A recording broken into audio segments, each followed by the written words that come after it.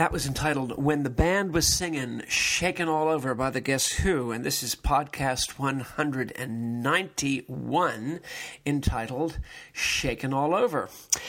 And it's a kind of way to interpret my own experience in such a way that might possibly make it possible for you to interpret your own experience, as all these casts are attempting to do, but in a way that, to me, seems at this point enduring and unarguable and hopefully more than a nostrum for your own sufferings and own troubles. That's always a high recipe, but I have to come entirely from my own experience of hope, healing, and possibility. And this is a kind of way of looking at your life in terms of when it was shaken all over. And to discover in that, you might say, the very anchor and the depth and the ballast of what would put you and me, and I speak especially of me, on a clear path for sailing.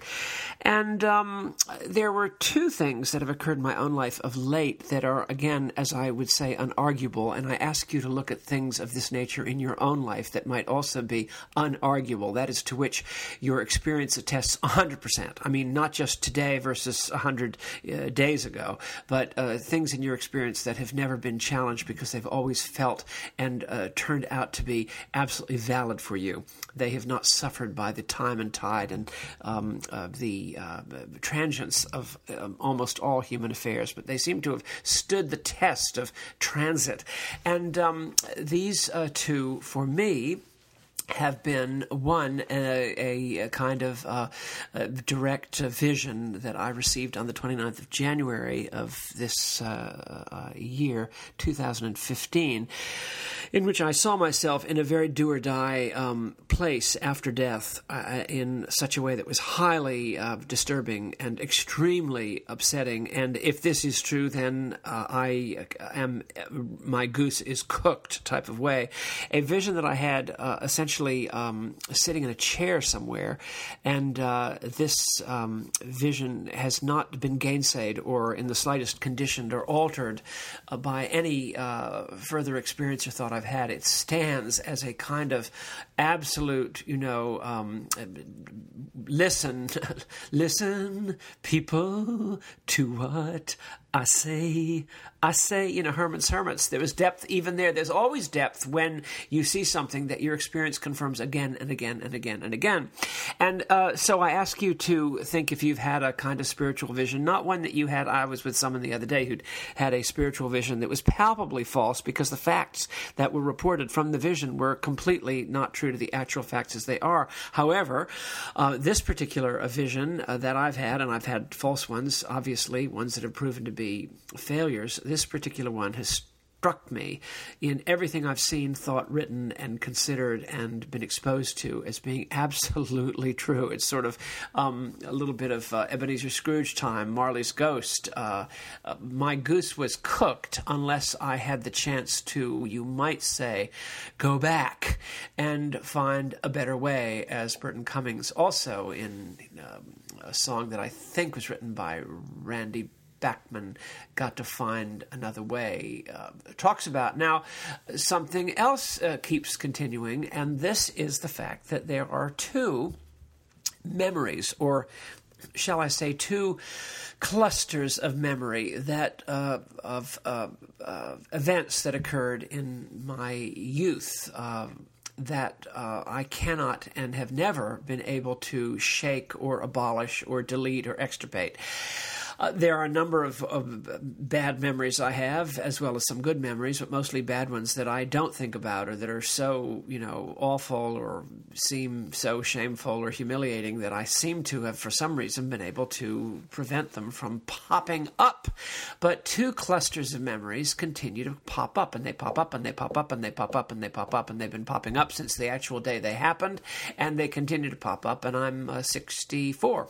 So this, to me, says that their poppability or their 100% repetitive emergence into my consciousness at any number of moments, although they can be suppressed during certain periods of activity or certain periods of this, that, or the other thing, they pop up with absolutely 100% regularity. There's a scene in I Never Sang for My Father in which the irascible, awful father, played by Melvin Douglas, of the Gene Hackman character, and it's very well worth your seeing this movie and the play by Robert Anderson, that a memory keeps popping up in this otherwise awful old man who is just really hell on his adult children and his wife and his entire... He's destined to the worst possible fate. And yet he does return to one vital, powerful memory, actually two. Two memories keep returning, and in a way they're redemptive, because by the very fact that he has to be, by virtue of their power and pungency, they continue to force him to face two facts, one positive, one very negative, of his early life, and they haunt him.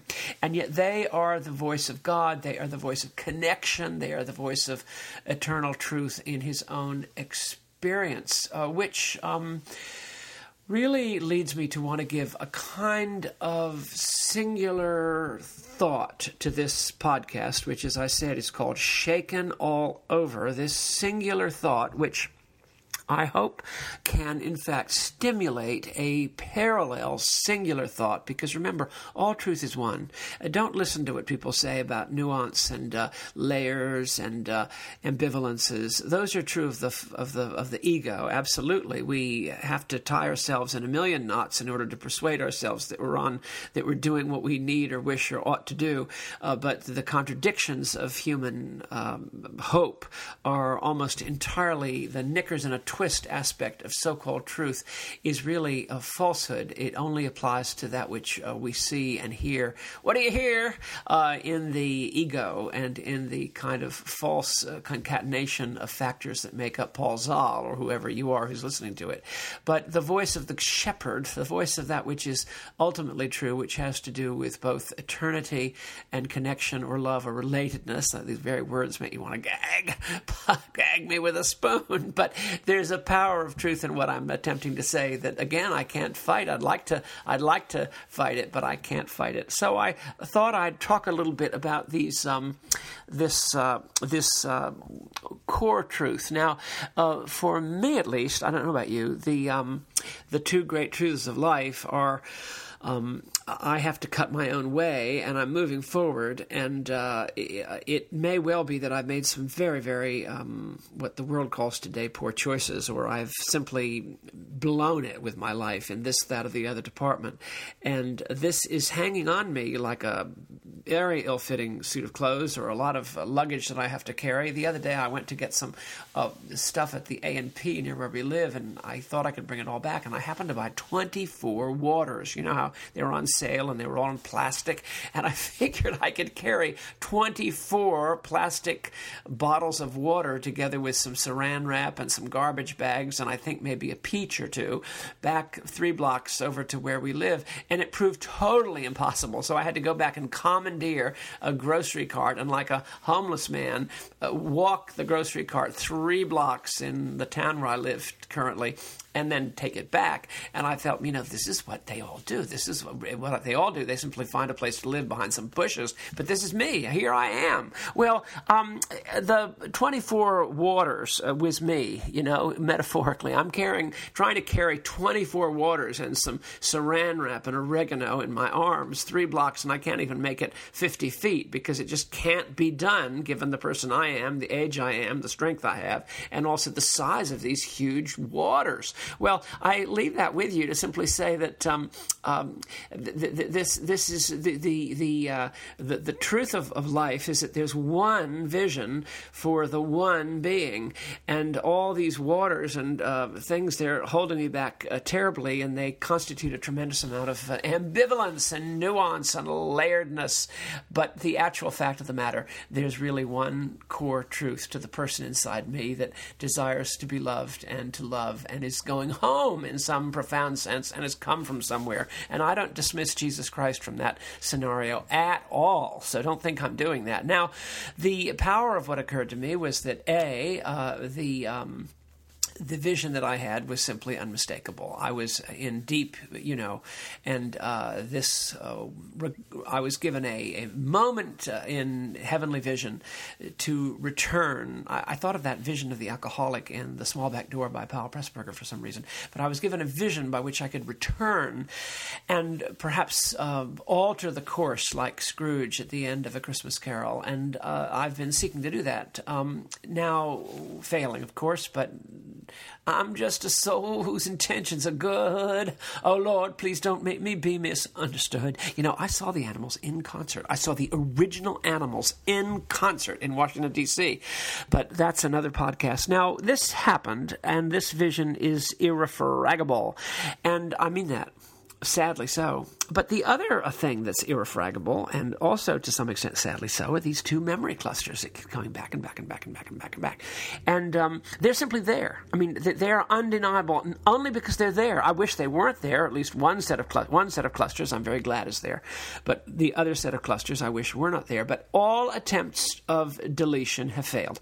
Therefore, they must be telling me something because they're so strong. They wouldn't be present unless unless they were touching something very core. In other words, they would have faded away, they would have faded away were not the message that they have and the need or question to which they responded was endemic and intrinsic to my being. And the message was, and this is, again, I feel a little, but it's the only way I can think of it. Somewhere in there was someone who needed to be related to another. Someone in that little guy named Paul Zahl, there was someone whose whole focus and entire heart anchor focus was to love and to be loved and to see it in a person, in eyes, that was absolutely core. And so that reflects, obviously, something about me and perhaps about you, the need to relate to another, or to put it more largely, the need to be enveloped and enfolded and engaged with in love is a non-negotiable. And when it happens, however it happens, it can never, ever be forgotten for a single second. And it's not the facts themselves in the historical record, but what the facts point to in you, that they are indelible. These are indelible issues of your life, core memories, to use inside-out language. And that's what I really wanted to say. So the purpose of living is to integrate what these memories, and you have your exact equivalent of them. Because everybody does. All great literature has someone who's dealing with this question and whose life is driven by them for better or for worse. So usually for worse, but ultimately for better, because they are an itch that must be scratched, a rock in the shoe by which you must learn how to take the shoe off and put it back on properly so that you can walk. This is what it's all about, and that's what these core memories teach one. And then, in addition to that, we have that was so funny, I actually forgot, because I was so carried away. What I really wanted to say in addition to that is that we have the clear and certain message that we are required to give some kind of account of what we've been given here. And even if we have failed, which is a terrible fate, there is something happening here that is subspecie aeternitatis, and that is so upsetting and so totally contrary to what the ego wants to tell you. There's nothing after this. The secular humanists want to say, oh, don't worry, we go from life to extinction. That, in my experience, is not the case. Meditation has taught me that it's not the case, but many other things have. And my vision tells me so clearly, I wish it were the case, but it is not so. So we do no one any favors by denying it.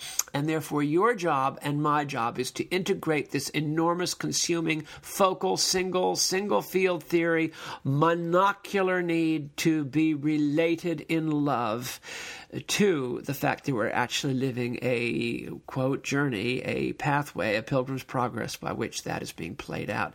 And this is a crisis of urgent concentration that is required of all of us. And the result is the kind of thing that Burton Cummings, may I bless him, sang so beautifully in this remarkable song, which is the engendering of hope in a man who is dying, a song he wrote, produced, or shall I say, wrote and sung and performed quite late in his life, and this is the hoped-for result of everything I'm trying to say. Thank you very much.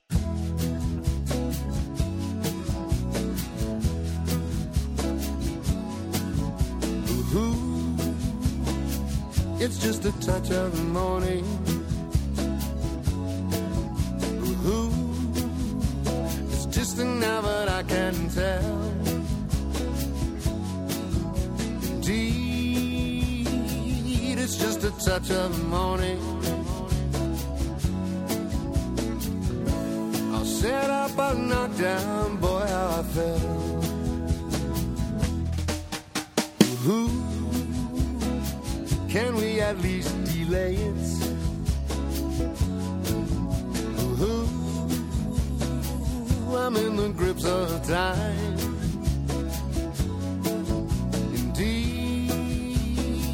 It's just a touch of the morning. I'll set up, I'll knock down at the scene of the crime. Used to walk among the lions, never came across a threat of fear. Used to stand out in the open, oh, but that's all gone. Yeah, that's all gone. Ooh, it's just a touch of morning. Ooh, the ringing of a distant bell. Indeed, it's just a touch of morning. Tempered with a teardrop that says we might have done very well.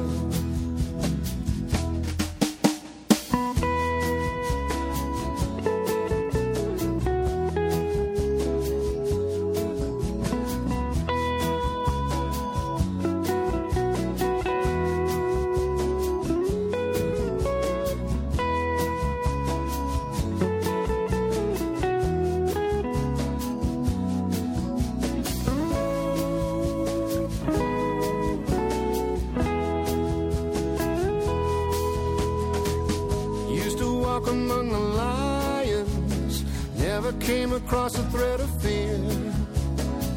They used to stand out in the open, oh, but that's all gone. Yeah, that's all gone. Ooh, it's just a touch of morning. Ooh, ringing of a distant bell.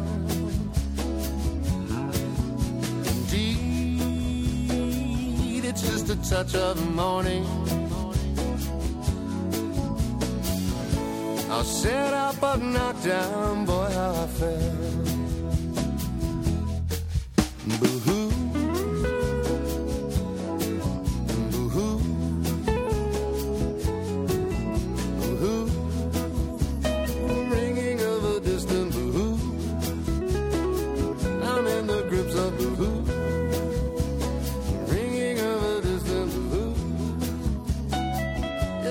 Touch of blue, just a touch of morning.